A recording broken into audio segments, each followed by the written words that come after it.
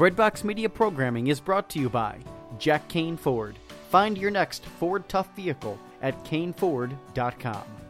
Woodhill Community Center. Have a hand in the heart of the city. Support their mission with your donations at woodhillcommunitycenter.org. Toyota in Nicholasville Superstore. Online consultants are standing by right now to help you find your next Toyota. Visit toyotaonnicholasville.com. Lexus of Lexington, home of the best-selling Lexus IS. Find yours today at lexusoflexington.com.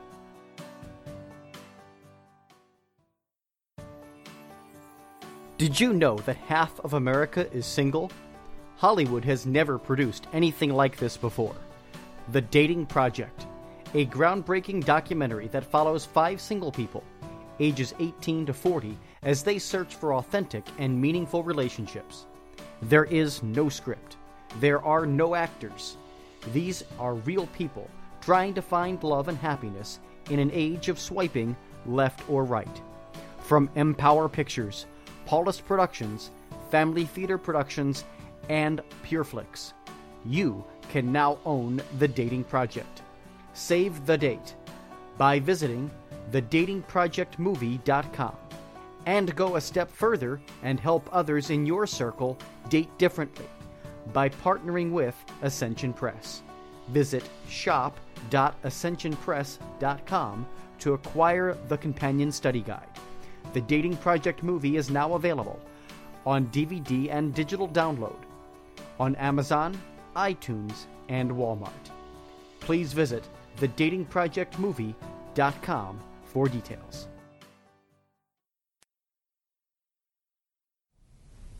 Well, howdy, folks.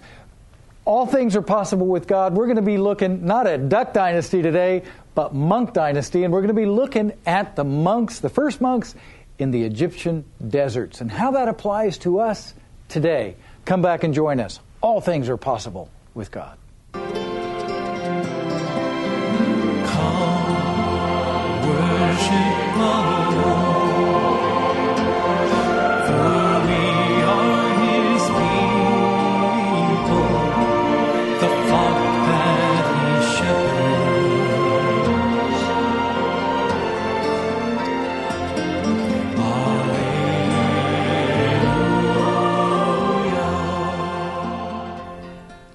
Well, howdy, folks. This is John Michael Talbot.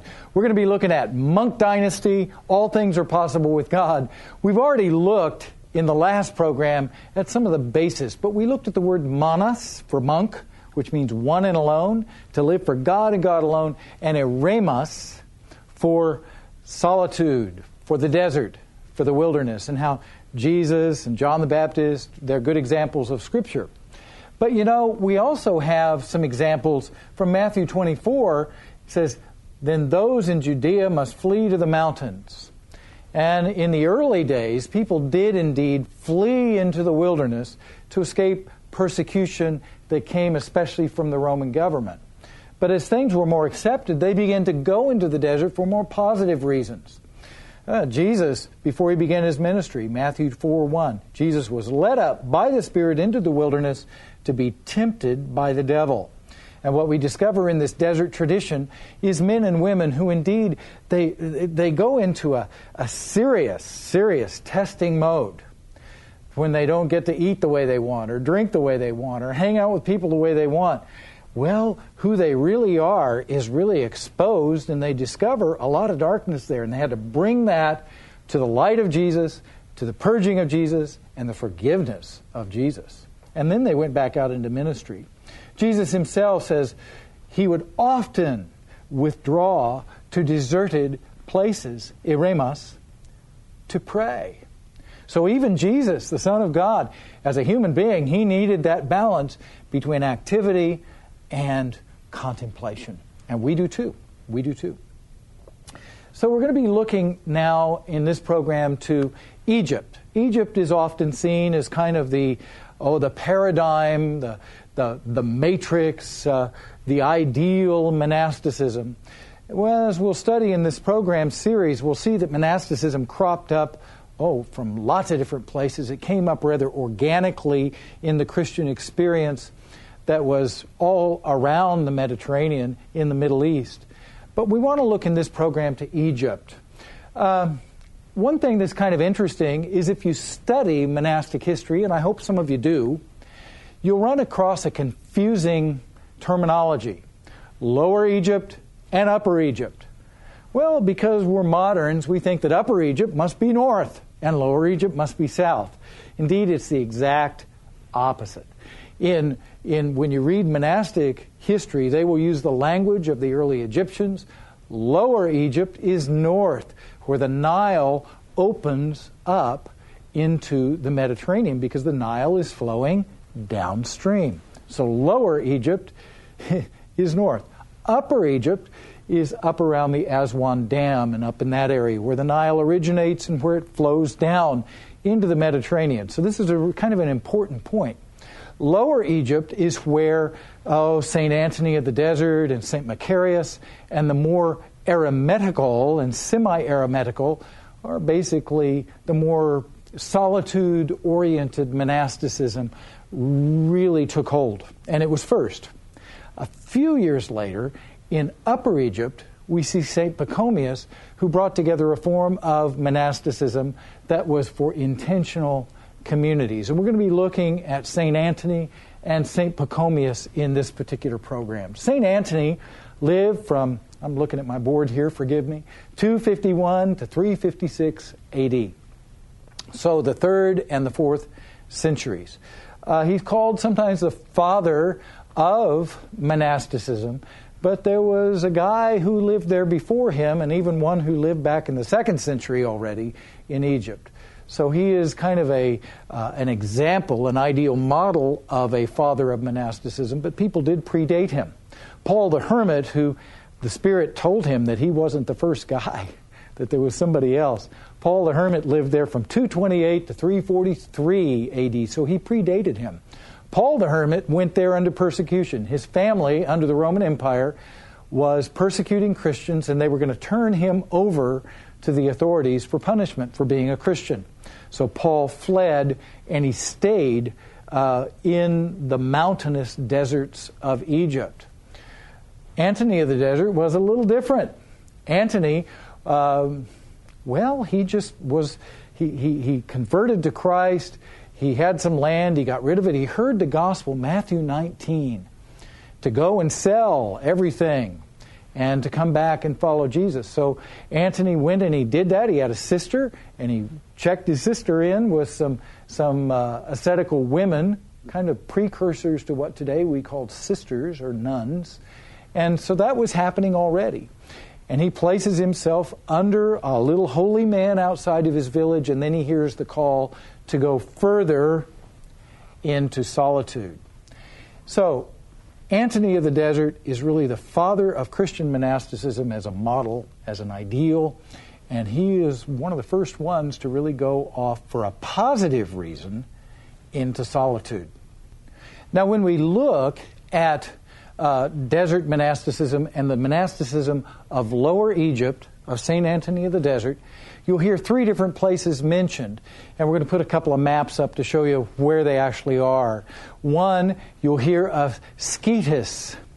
You'll hear of another called Nitria, another called Kelia or Celia. And Scetis comes from Shehit, which means a place of the weight. Nitria is named for nitre, which is kind of a salton material that they used industrially and domestically for bleaching things, for cleansing things.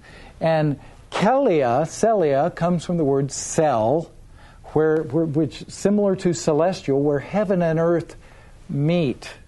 So it was a place for greater solitude. There's a little neat story for this.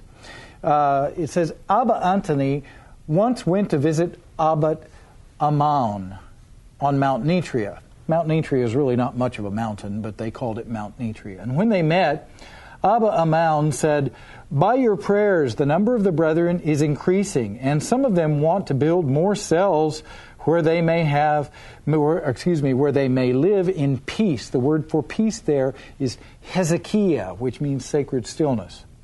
How far away from here do you think we should build the cells? So Abba Anthony said, let us eat at the 9th hour, and then let us go out for a walk into the desert to explore the country. So they went into greater solitude.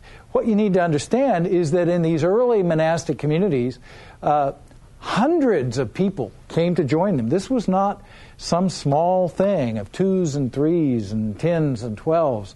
No, we now know as we dig up the archaeological digs, these were big places. What they did in the north, in Lower Egypt, with Antony and Macarius and folks like this, Abbot Amoun that we just heard about, is they lived a colony life. They didn't live in strict Christian community yet. What was the colony? Well, a father would go off into solitude, into silence. His holiness would become known, and people would come to join him. Sometimes they would live in the cell with him. Sometimes they would not. Sometimes they would build their own cells. And so they began to build cells, hermit cells, scattered around a common chapel. And they would live in solitude all week. And then they would come back together on Saturday for the synaxis prayers, the gathering. The word synaxis means gathering. The gathering prayers. They would have an agape, a love feast, a common meal. And then Sunday morning they would have a Eucharist together, and they would go back out into solitude. So they followed a colony pattern. They didn't pray together every day. The monks recited all 150 psalms every day and worked all day. They made ropes, and they were self-supporting. So they didn't have common prayers like we think of monastic prayers. That happened later.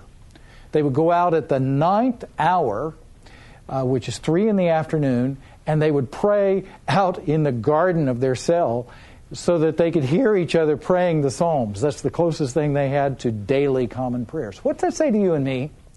Most of us live out in secular life, and we gather together, maybe for Mass on Sunday or Saturday night. Maybe we gather one more time a week for a special ministry or for a special support group. But we live the rest of our time out in our common homes. I think the colonies have a great lesson for us. That we too have to kind of be on our own. And then we gather together once a week to build each other up. The monks in Lower Egypt did that way before us. So let's take that colony example of monasticism and apply that to our own position today as we follow Jesus in the secular world in modern life. All things are possible with God.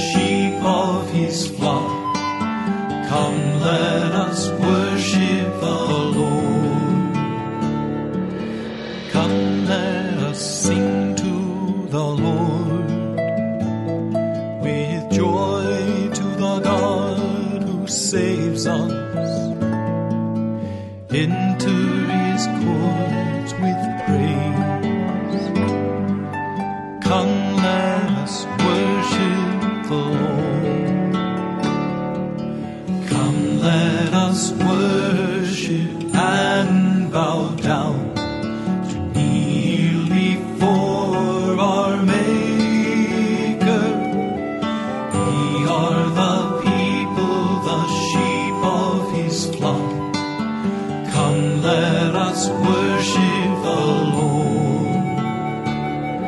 Today, if you hear His voice, harden not your heart. Today is the day of salvation. Come, let us worship the Lord. Come, let us worship and bow down to kneel before our Maker. We are the people, the sheep of His flock. Come, let us worship the Lord. Come, let us worship and bow down to kneel before our Maker. We are the people, the sheep of His flock. Come, let us worship the Lord. Come, let us worship and bow down to kneel before our Maker. We are the people, the sheep of His flock. Come, let us worship the Lord.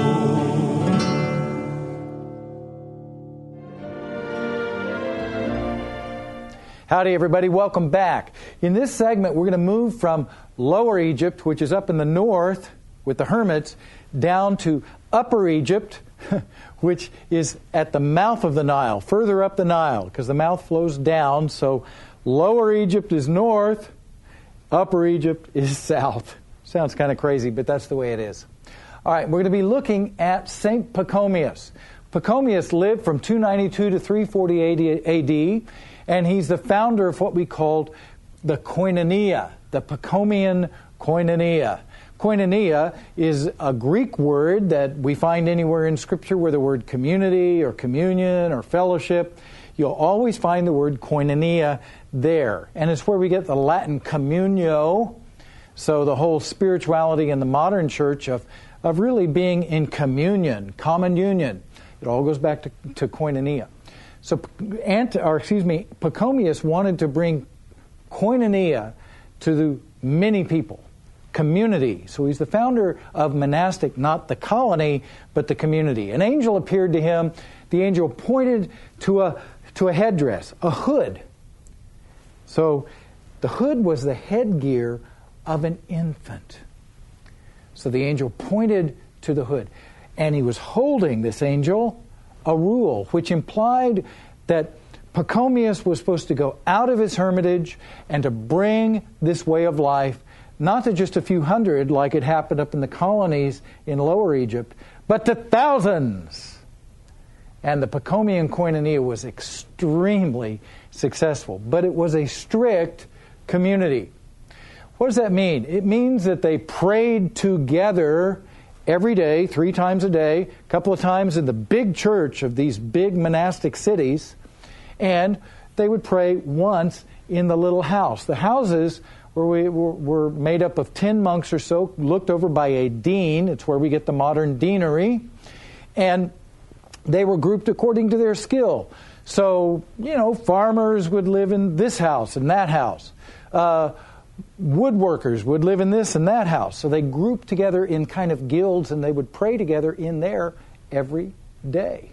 So we see the notion of community really, really exploding in Upper Egypt. So daily prayer, real community, daily stuff.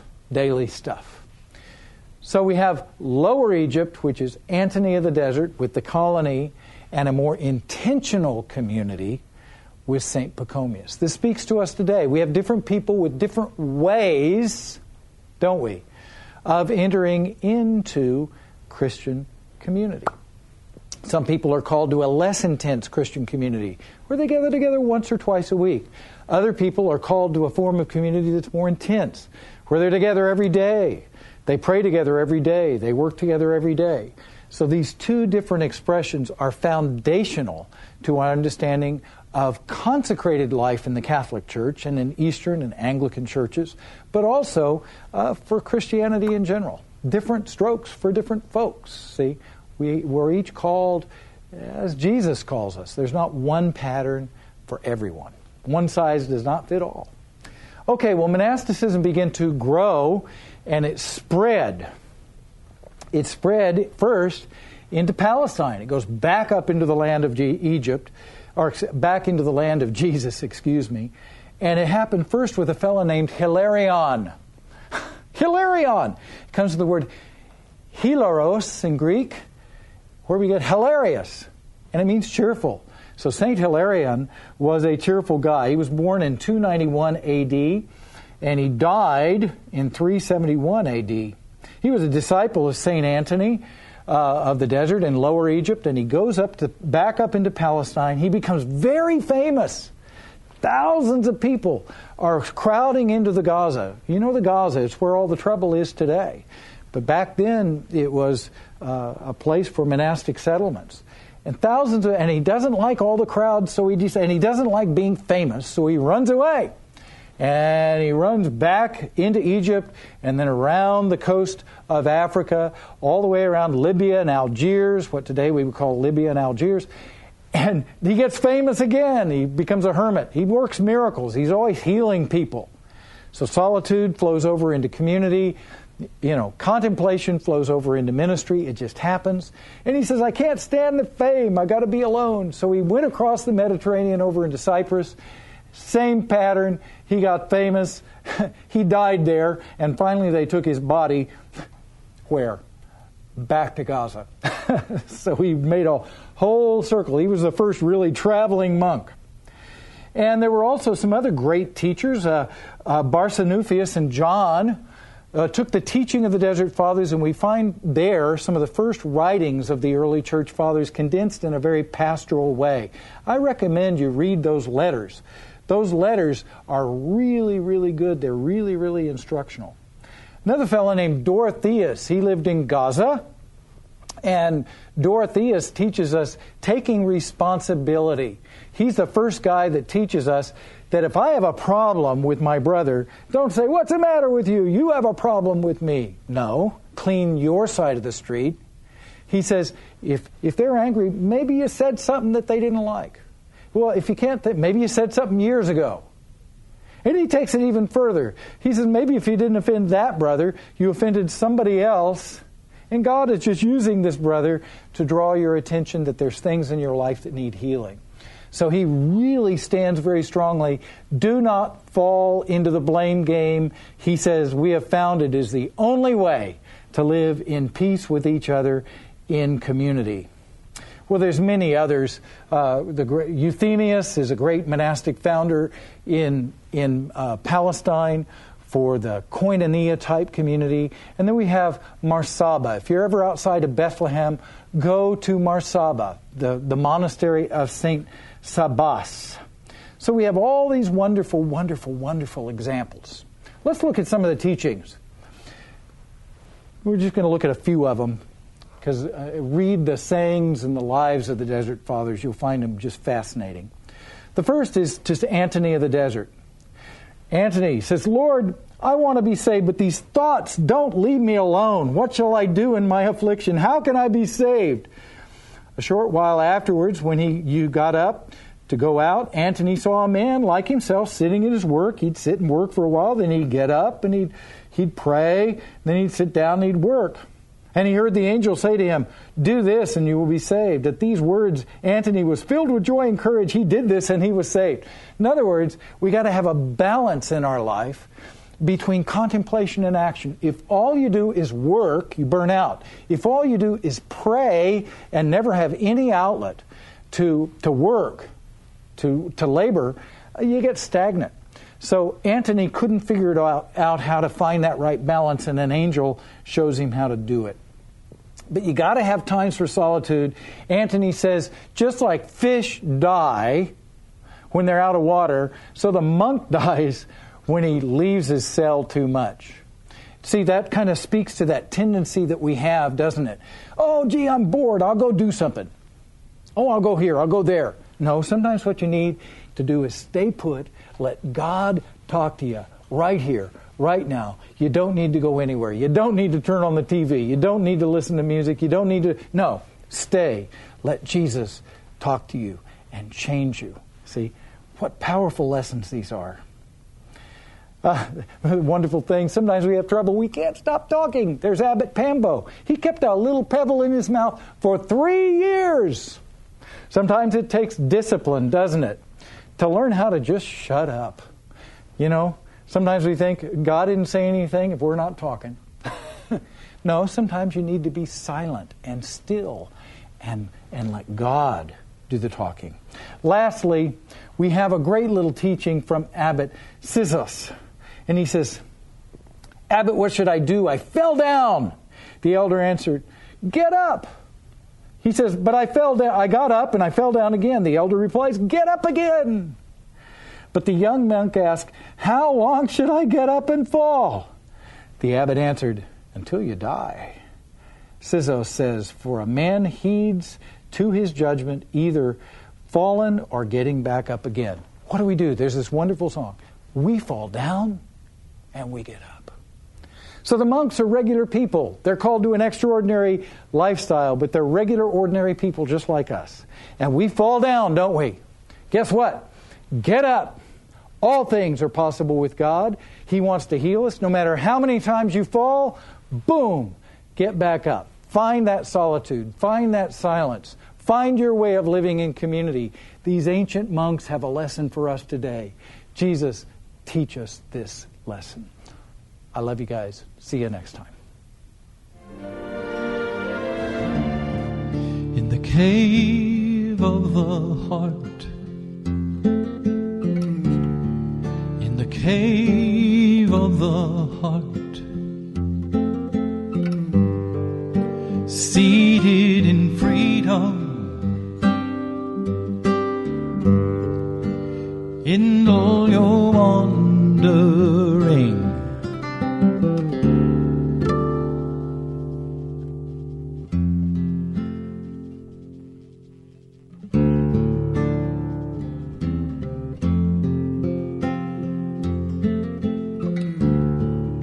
silence your heart, silence your soul, stilling your senses in single-minded devotion, in the cave of the heart, in the cave of the heart,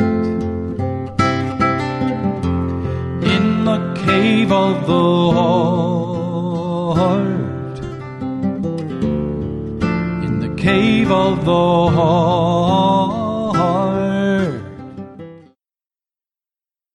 Introducing the redesigned CatholicSingles.com, featuring new ways that put the spotlight on the person and their faith, not just a profile picture. For the past 20 years, faithful Catholics have used CatholicSingles.com, and the reimagined CatholicSingles.com website is ready to help single Catholics take the next step in sharing meaningful relationships with other faithful Catholics. Remember, CatholicSingles.com for faith, fellowship, and love.